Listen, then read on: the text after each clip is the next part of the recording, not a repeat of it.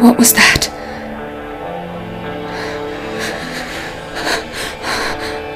I don't know.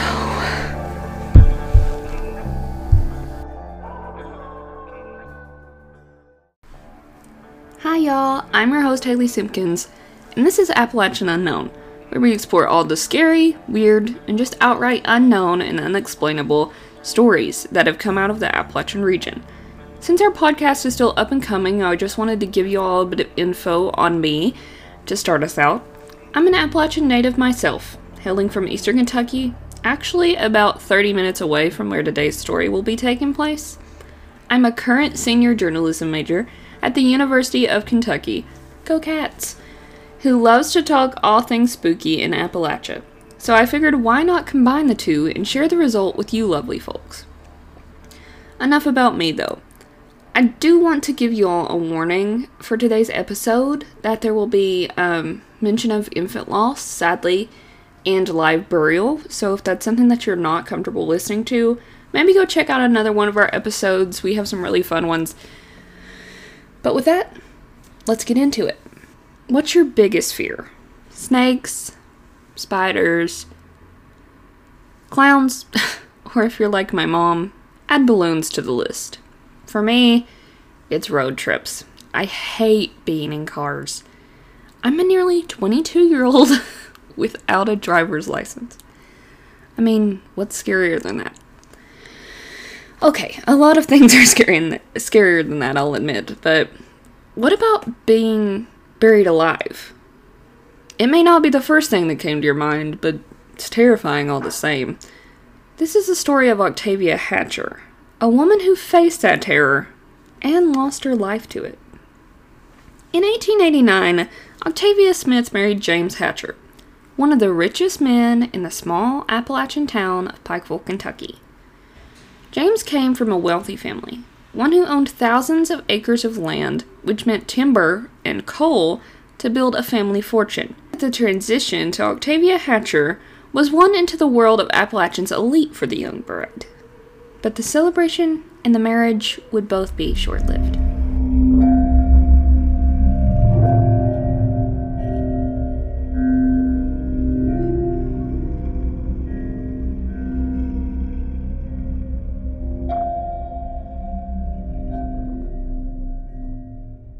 Two years later, in January of 1891, at the age of 20, Octavia gave birth to the couple's only child, a son named Jacob.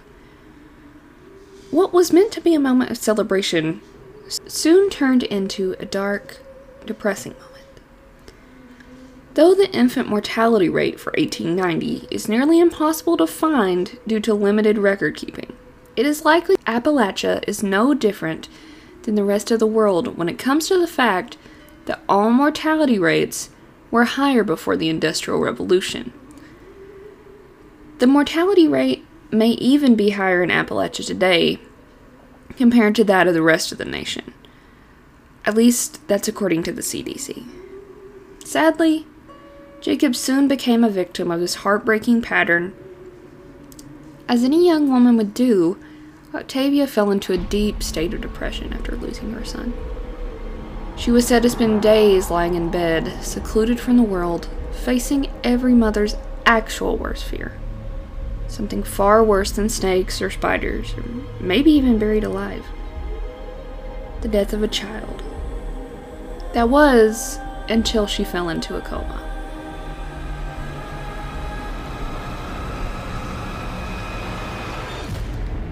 As a young creator myself, I wanted to use this podcast to spotlight other Appalachian creators who are showing the world that we're more than just hillbilly elegy.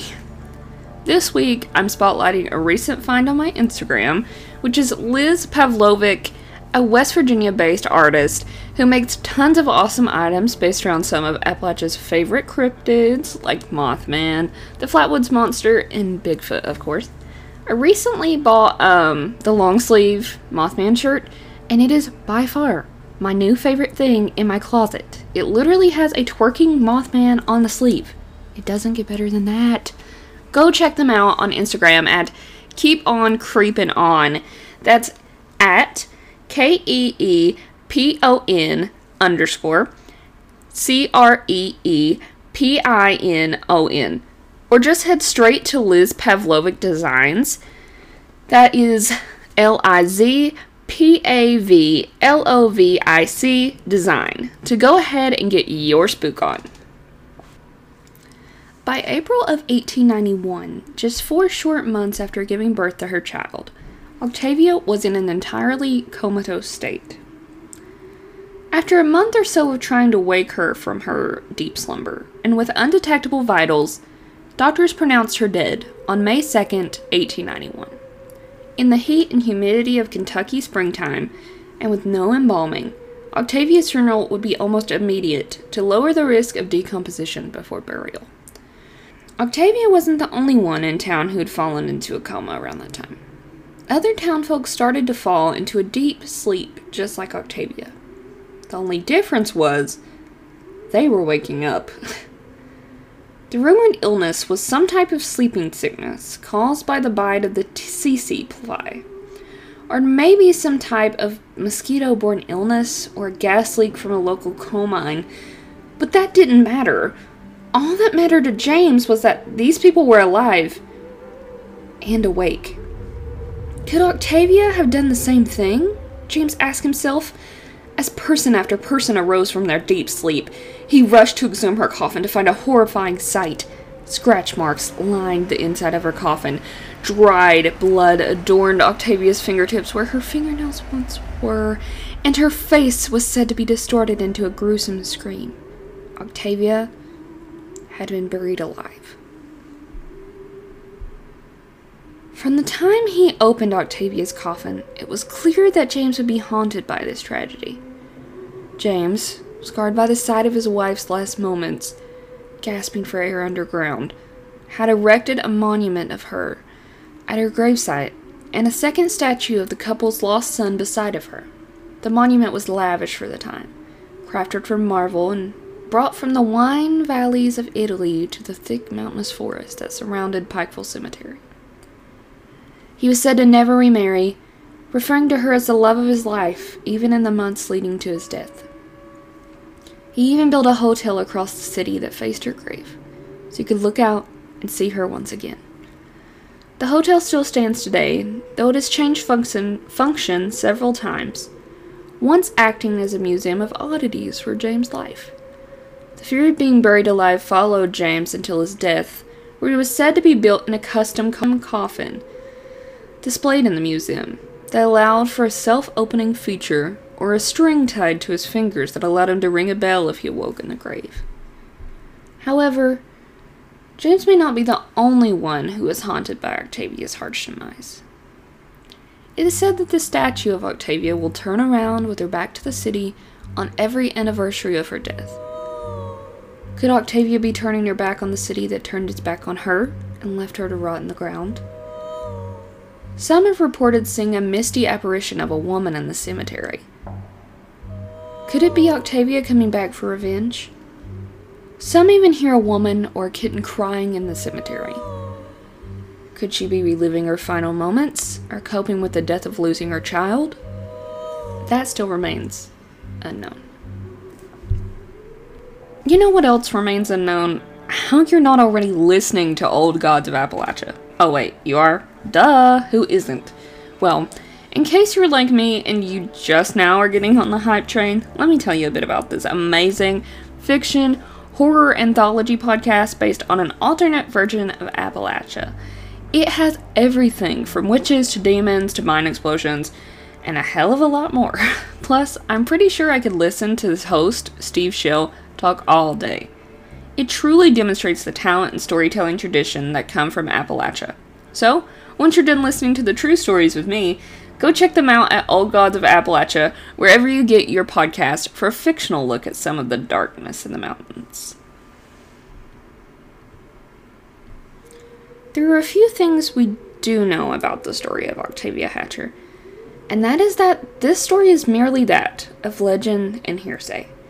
Edna Fugit, University of Pikeville's archivist, spoke about debunking the legend with WYMT, the local news, in 2018.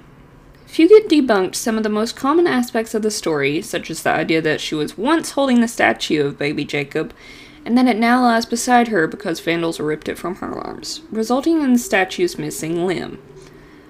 Fugit said that this is untrue, and the statue actually had an umbrella in her arms, so there was no baby theft even in the afterlife. Locals have attributed the myth of the statue turning around to that of a prank by local college students.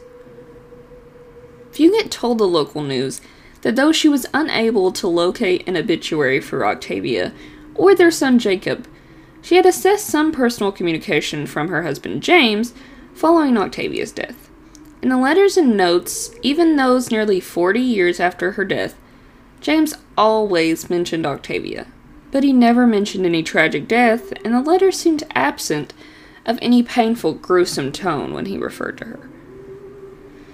That doesn't outright dispel the myth, though, Fugit said. The real account of Octavia's death would have been recorded in local newspaper obituaries. However, Fugit said that the newspaper record for those few months in the spring of 1891 seemed to have completely disappeared. Is it possible that the wealthy businessman destroyed any evidence of this tragic mistake he and the town made in his wife's death? Or is it something more paranormal? Could it be that Octavia's spirit destroyed any record of her heinous demise in an attempt to put the legend to rest?